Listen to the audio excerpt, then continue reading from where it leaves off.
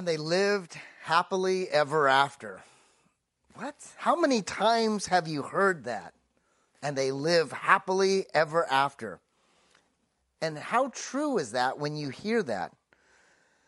This shows us that our life can be perfect, but the truth is this type of theology is what we call Disneyland theology or kids' movie theology. It really never comes true. It's just what we call a good way to end a movie. Do you know the American movie? People get upset if it doesn't end, they lived happily ever after in America. But foreign countries and other parts of the world, they don't end their movies that way. Have you ever heard someone say, oh, that movie was terrible because it ended weird? It's probably because they didn't live happily ever after. We love that. We are called to faithfulness. We are not called to happily ever after or this idea of perfection.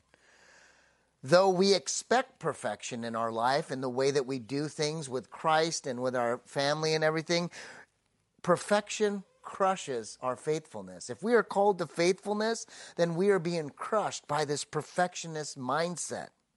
We have been programmed since an early age, since kids watching movies with our parents, that everything's going to end happily ever after. You're going to meet Mr. or Mrs. Right, and life is just going to be perfect as soon as you say your vows or you find that perfect person. Our TV, our social media, this world is programming us into this perfect life, and the truth is that's not what life is really about. Perfection in life is as rare as the vaquita dolphin. You ever seen this cute little dolphin? It is so cute. There's only 10 in the world. It's as rare as anything, and it's in the Gulf of California between mainland Mexico and Baja. But even that's not perfect because they're extinct. There's only one in the Bible that says is perfect, and that is Jesus Christ. This series ends today, and we are called as Christians to this faithfulness. And we've been opening up Deuteronomy and using scripture and stories from the book of Deuteronomy the past few weeks to understand our call to faithfulness. And today, let's close with perfection. Now, speaking about perfection, I want to give you a little bit of a building update. About 6 weeks ago, we thought we found the perfect building. We went over a couple of times, we prayed about it, we circled it a couple of times, and the truth is, what happened was, as we made an offer, because it was a perfect size, it fit our budget, we had construction guys go in and give us a rough estimate. Somebody else got the building before we did. I guess we submitted it at the same time. What we thought was perfect, God said, I have another plan for you. So there's just a little bit of what's happening with the building update. Pray with us. We believe God has another plan. And since that time, I got a little bitter myself, honestly. But God has brought some new people into my life and have really opened up my eyes to God's got a different place, a better place, and maybe a place that we will own. So that's just a little thought of where we're at. I know God has bigger plans for us, and what we think is perfect, God knows what's better for us. And that really brings me to my first point of today's message is life isn't perfect. Do you realize that? Life isn't perfect.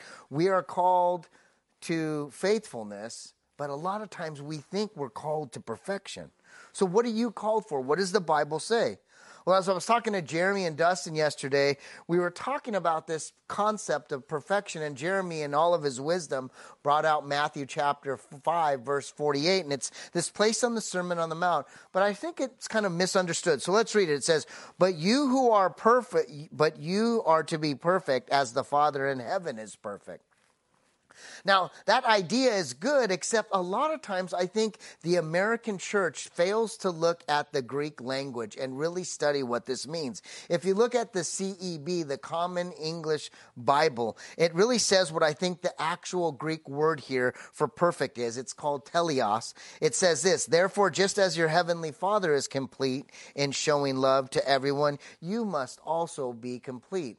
This Greek word teleos here is probably in this text mistranslated to complete versus perfect, because we know there's only one that is perfect. And a lot of times we miss the language, and the English language is so limited. Today, our idea is that we are called to be complete in Christ, to be faithful in Christ, but perfect It's not possible. The only one that is perfect is Jesus. And I thought that's important for us because life isn't perfect. And we are just called to be faithful and really grow in our walk with Christ. It reminds me of this quote, and I'm going to bring this back at the end, but this quote says, and it's from Vince Lombardi. He's a believer in God. He loves humanity. He loves growing and shaping individuals. And here's what he says, and I love this because I really think it helps us gauge where we're at. It says, perfection is not attainable, but if we chase perfection, we will catch excellence. And I really think that's what this verse in Matthew says, is like we are to be excellent in our faith and be complete in Christ, and somehow, some way, God in his perfection will see that as perfect. That's kind of what I see. We are to chase perfection, that's Jesus, and in that our life will be a life of excellence. But excellence isn't perfect. We make mistakes to get excellent. So today, as we conclude this sermon series called The Faithfulness, we're going to go to Deuteronomy chapter 34. And we're going to go through these 12 verses, and you're going to see that life isn't perfect with Moses. So let's read, and then I'm going to pray, and then we'll talk a little bit about the text today. It says this, 34:1. It says, Then Moses went up to the mountain Nebo from the plains of Moab and climbed Pisgah, the peak which is across from Jericho. The Lord showed him the whole land from Gilead as far as Dan, all of Naphtali, and the land of Ephraim and Manasseh, and all the land of Judah extending to the Mediterranean Sea, the Negev, the Jordan River with Jericho, the city of palms as far as Zor. Father, we are so grateful that even though life isn't perfect, that you are. And I ask that you open up our eyes today, that you shower us with your grace and mercy, and you fill those imperfections with your glory and grace, so that we can truly be complete in you. We love you, Lord, and we praise you in the name above all names. Amen. Moses doesn't get to go to the promised land. And we see in Numbers chapter 20 and 17 why. And it's just mainly, bottom line, because of sin. And as God is kind of bringing him to the end of his life, he takes him to this place. It's called Mount Nebo, which is like a range of mountains. There's a bunch of peaks, but there's one peak. And on that same mountain plain, there's this place called Pisgah Peak. Now, Nebo is what we call a mountain range, like the Sierra Mountains, where there's a couple of peaks. And Pisgah is this actual cliff or peak where you can overlook and see this amazing valley. And the Lord takes Moses and shows him, even though he's not going to be a part of the entering of the promised land. I love this. And here's why. Verse 4 answers why he won't be in it. He says, Then the Lord said to Moses, This is the land that I promised to Abraham, Isaac, and Jacob when I said, I will give it to your descendants. I have allowed you to see it with your eyes, but you will not enter the land. The Lord is saying, you've done a good job, Moses, but because of your past, like all of ours, life isn't perfect. You're not going to be able to see the promised land. We yearn for perfection, and I think it's kind of our fault. I know that as I was a parent, I want to watch these cute little Disney shows with my kids, but really, they think that life is going to be perfect, and just like I did. We yearn for this, but perfectionism and a perfect life is really not possible. And I want to kind of digress for a moment. And one of my daughters would say, Jeff, you're going to do some Christian counseling. And really, I believe this is, but I almost believe that there's freedom by discussing this for the next 7 minutes. So go with me on this little bunny trail. Perfectionism is stemmed from dissatisfaction of who you are and where you're at in life. And because of that, nothing is ever good enough. Nothing ever is good enough. That's a place of struggle. Perfectionism is a curse that's difficult to shake. And that's what I think a lot of us in Christianity struggle with. We are trying to be perfect. When we are trying to be perfect, it hesitates us when we're starting something. We second guess everything that we're trying to do during that process of doing something, and we criticize ourselves. We criticize ourselves when we're done, and that is if we ever get done. Somebody that struggles with perfectionism, starts projects but never really gets them done because they make a mistake or it turns imperfect in some way, shape, or form, and they just stop.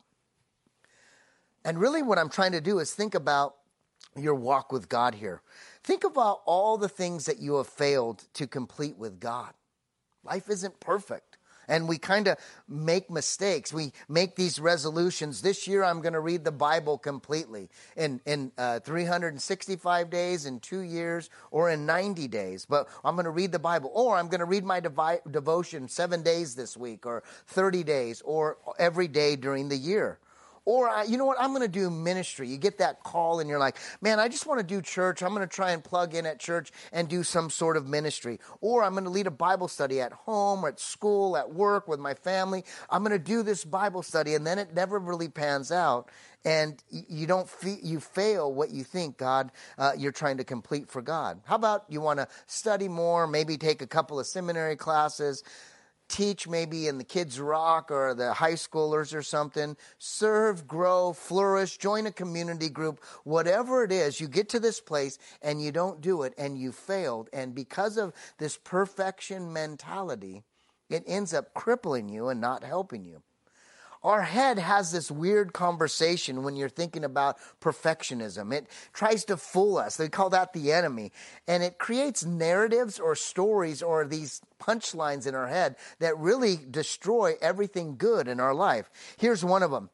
Well, if I have this or if I have that, my life will be perfect or I'll be happy. Well, the truth is, you get this or you get that. You get the relationship, you get the job, you get the home. But once you get it, you want more because there's this growing thing inside of us called sin and sin nature that always wants more.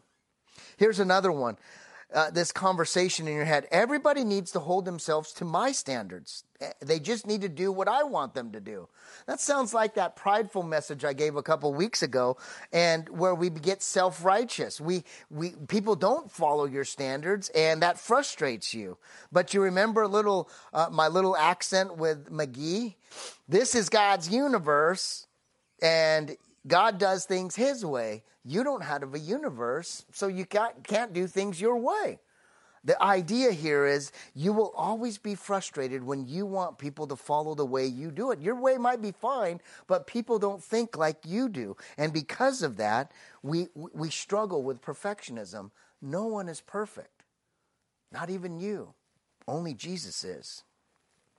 How about this one? I can do whatever I set my mind to. Some of these perfectionist people do amazing things, but the problem is they never finish it or they never do it because they're so afraid of failure and any imperfection. Not just a little bit of imperfection, but any imperfection stops them or doesn't allow them to finish this. But this might be the most important one because I think this is the one that might hold us back and it might free somebody today. This last one says, I need to be perfect to be loved. Man, that kind of resonates with me. I feel like the only way God would ever want to love a guy like me is to be perfect in all that I do. And I know that I am so imperfect. But the enemy wants me to believe this. And it seems like as parents, we kind of put that curse upon our kids, especially if your parents were kind of difficult. You're like, you could only be perfect to be loved, and that's just not true. The Father loves us imperfect and mistakes, and the people in the Bible are all imperfect and do horrific things, and God still loves them and still brings them to the glory place. Moses being one of them. He was a murderer, and he still was one of God's best.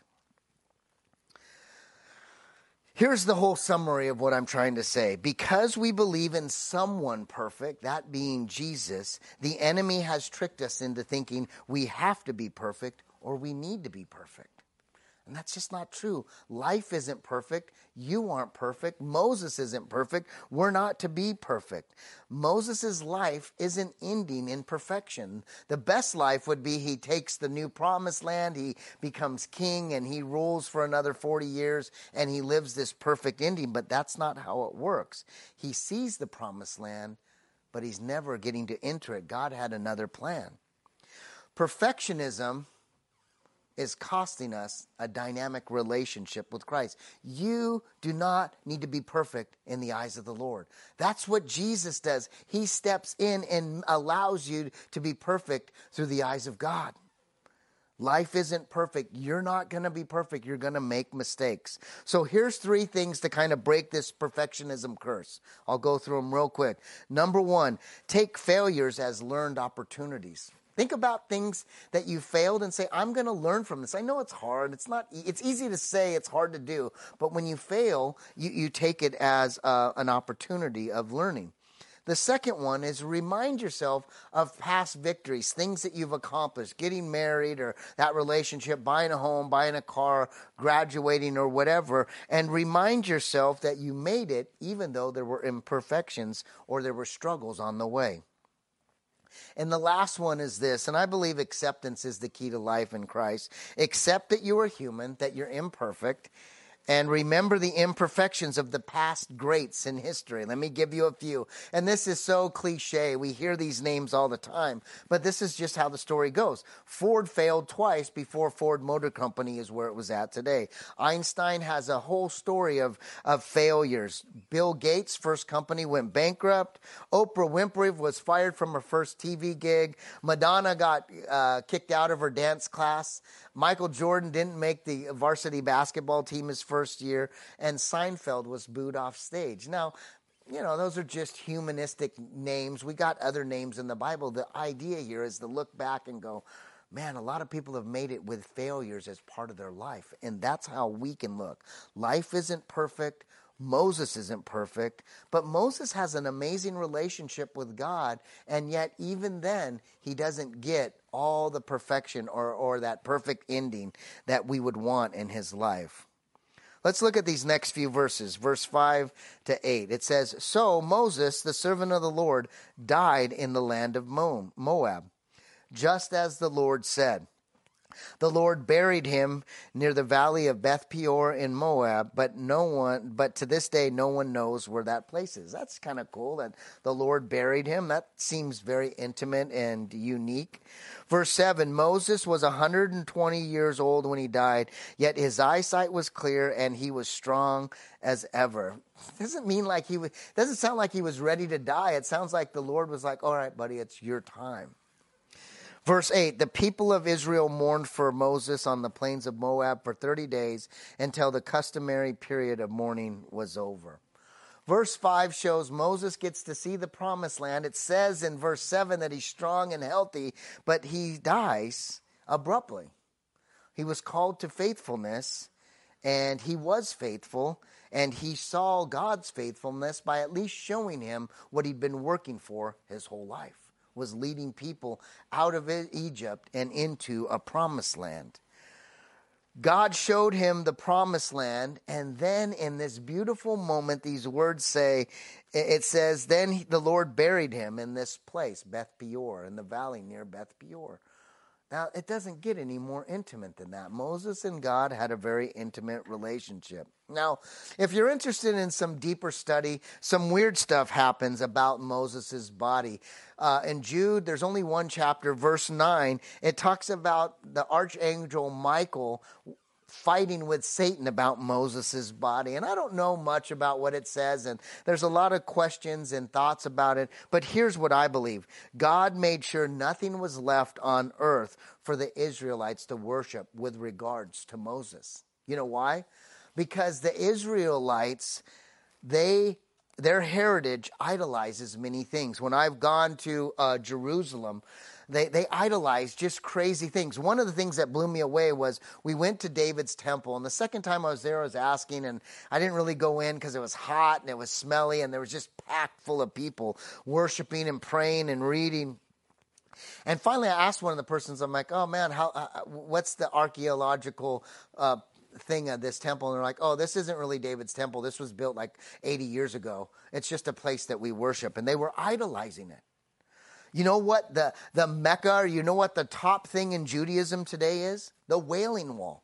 That temple wall is looked at, and if you're a rabbi and if you're not there 4 or 5 times a week, you're really not a good Jew, because they idolize this Wailing Wall. And Christians do the same thing. Christians idolize Jesus' tomb, and Catholics and Christians are on their knees kissing this tomb and stuff. We tend to idolize things, but God does what God does, and he doesn't leave anything on this earth to show where Moses died. Because I don't know if you guys remember this. I don't know, 6 or 7 weeks ago, my buddy Dustin, Pastor Dustin, spoke on Hebrews about Moses being less than Jesus. Jesus was greater than Moses. But there was this list of all these things that Moses and Jesus were alike, but Jesus is better. And God says, I don't want the Israelites to worship anything about Moses and get detracted on their relationship with God. So Moses dies. Now, if when someone dies, I just did a couple of funerals this weekend. When someone dies, you have this memorial, and then you kind of put them in the ground, or you kind of put their name on it. Here's what the epitaph is, or the tombstone of Moses. It's only in the Bible because there's no place that he was buried. It says, Moses, the servant of the Lord, died there in the land of Moab. That's the only thing we have to memorialize this man.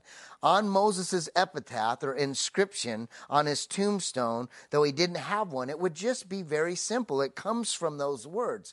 But Moses did so much more. Let me show you what I mean.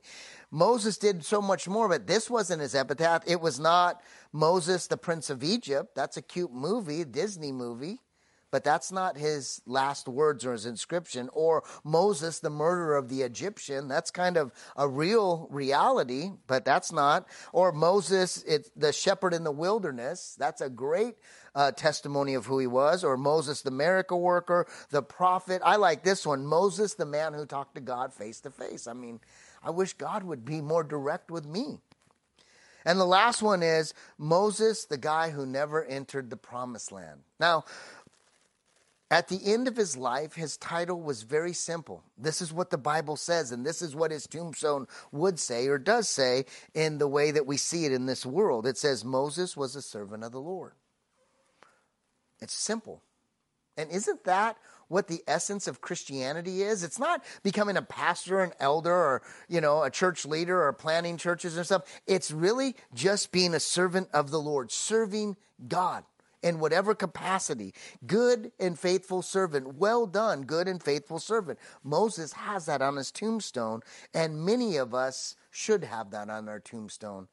I want to put up a couple of tombstones because I've done a couple of funerals recently, and a lot of times you have a birth date and an end date, but that dash is all that there is. But back in the old days, I mean, I'm talking 100, 200 years ago, you would have a tombstone with all kinds of words on it, on who this person was. This happens to be George Washington Carver, and it tells his story and how he was born into the middle of slavery, and he kind of came out of it and became a scientist.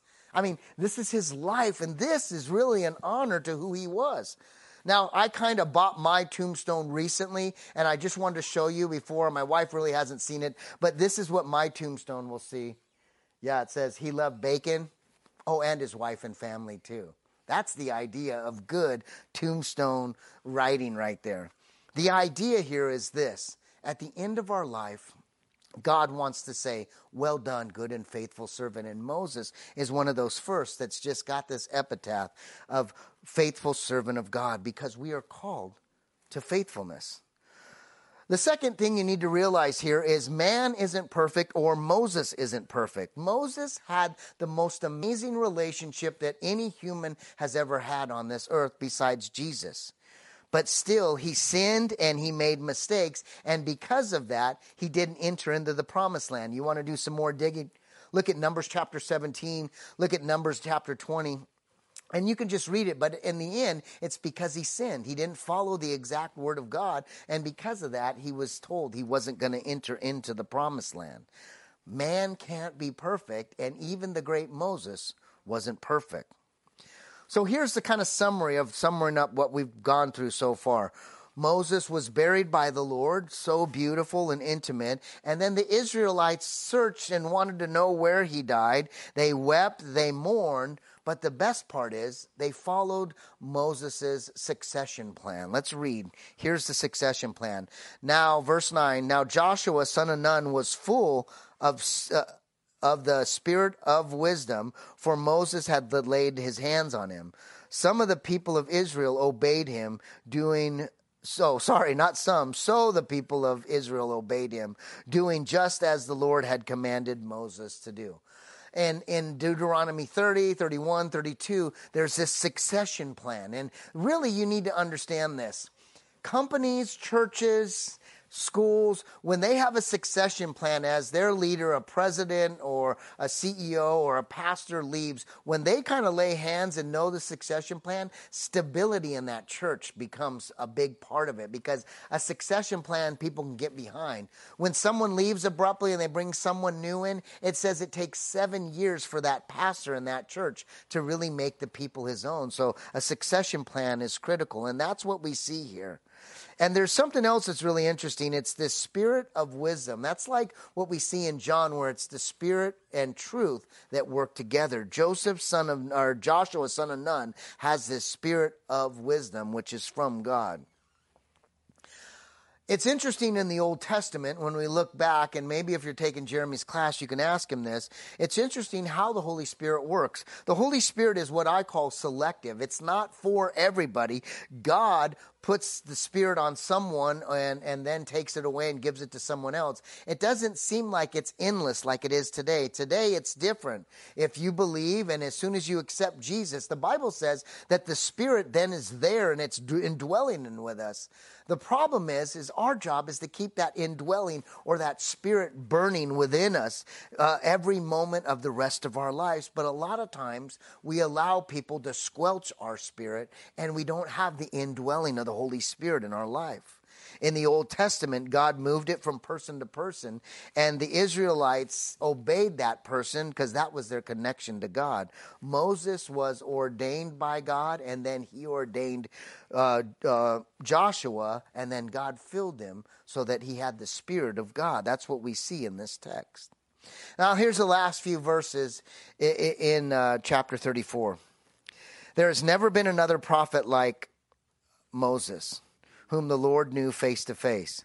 The Lord sent him to perform all the miraculous signs and wonders in the land of Egypt against Pharaoh and all of his servants and his entire land.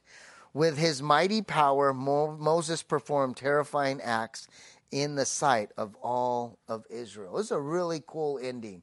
After Moses has passed away, now they're kind of saying this is who he was, and this is what he meant to the Israelite nation. Here's what verse 10b says. The Lord knew Moses face to face. Moses was so unique. Though he isn't perfect, he was so unique. He was so unique that he had this personal, intimate relationship with God. The term face to face doesn't actually mean face to face. We can't really come face to face with God because of sin. It means free and unhindered communication. Moses had this remarkably free and unhindered, intimate relationship with God. Though he wasn't perfect, he was called to faithfulness. Verse 11 talks about him performing all the miracles and signs and wonders in the land of Egypt. You know, those 10 miracles that he did in front of Pharaoh. Moses was unique because of that, because of the number of miracles he did in Egypt and the kind of miracles he did for the task that God had called him to do. Moses wasn't perfect, but he was faithful to what God had asked him to do. And verse 12 says, with his mighty power, Moses performed terrifying acts in the sight of Israel. What he did was so scary and so crazy, bringing this spirit of death over Egypt. I mean, that is as scary as it gets. And those that had their post washed with the blood of the Lamb had it passed over. I mean, it's terrifying. Moses had this unique power and authority that God gave him that allowed him to lead the nation of Israel out of Egypt and into the wilderness and ultimately into the promised land, though he didn't get to go there. Moses wasn't perfect, but Moses was called to be faithful to what God wanted him to do. The verse says this, there'd never been another prophet like Moses. There'd never been another prophet. There have been greater rulers over Israel, greater leaders, greater prophets, greater priests. But besides Jesus Christ, our Lord, there's never been a man who held this title or offices more glorious than Moses did. Man, Moses was great. I mean, there's a whole chapter of him in Hebrews because of how powerful it was. I ask you to look back the day after Easter and listen to Dustin's message. It really gives you an understanding of the Old Testament and how this really works. A theologian that I was studying said this. His name's Thompson. He says, in him were consecrated all the great offices of Israel. The prophets, the ruler, the judge, the priest. He was all of those. It says, if someone held these offices who were great, Moses was greater than all of them. And the reason why God made sure that Moses didn't see the promised land, because he needed to let people know Moses isn't perfect. Moses isn't the Messiah. Moses didn't save Israel. God did. There's one greater than him, and that one is Jesus Christ. And once again, look at Dustin's message, and you'll hear that. Life, if you haven't figured out yet, isn't perfect. Man or Moses isn't perfect, but the Lord, our Savior, he is perfect. Here's what it says. In Moses' last communication to the congregation or to all of Israel, he starts to sing this song.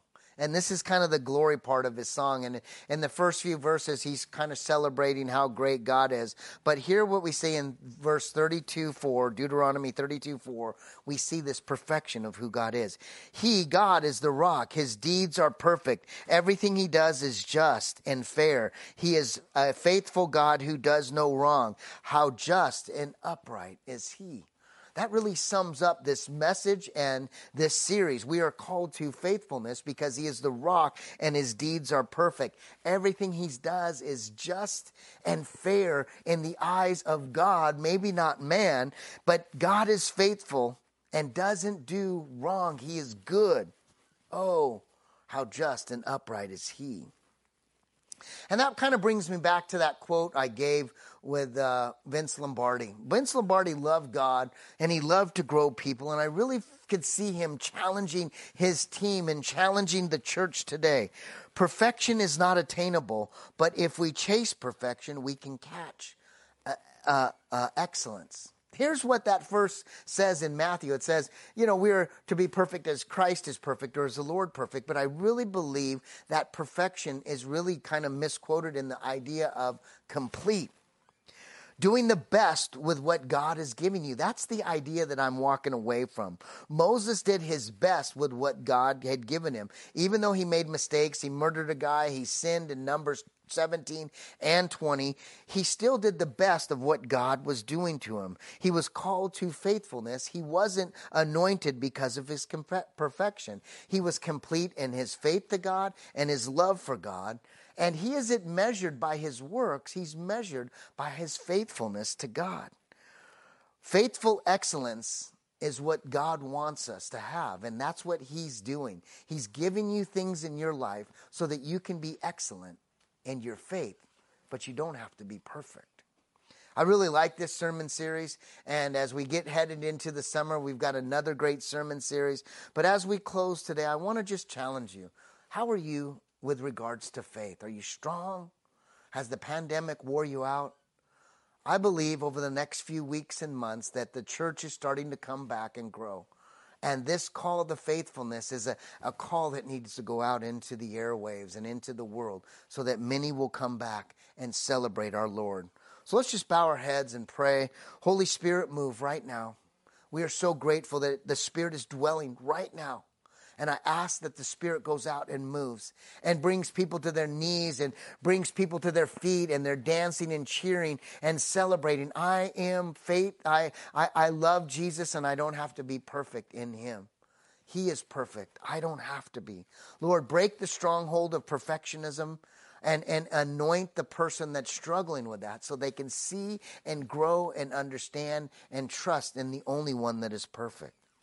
And Father, if there's someone there that knows they're imperfect and they're broken or lost or just feel distant or have anxiety or struggling right now, or you just feel God talking to you, if that's you and you want Christ as your Lord and Savior, all you have to do is confess with your mouth and believe in your heart and watch the Lord take over your life and let the Spirit dwell so that you can be a child of God.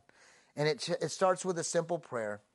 Here's how it goes. Father, forgive me Come into my heart, come into my soul, and be my Lord and Savior. You died upon the cross so that I may live. You rose again 3 days later so that I may have eternal life with you.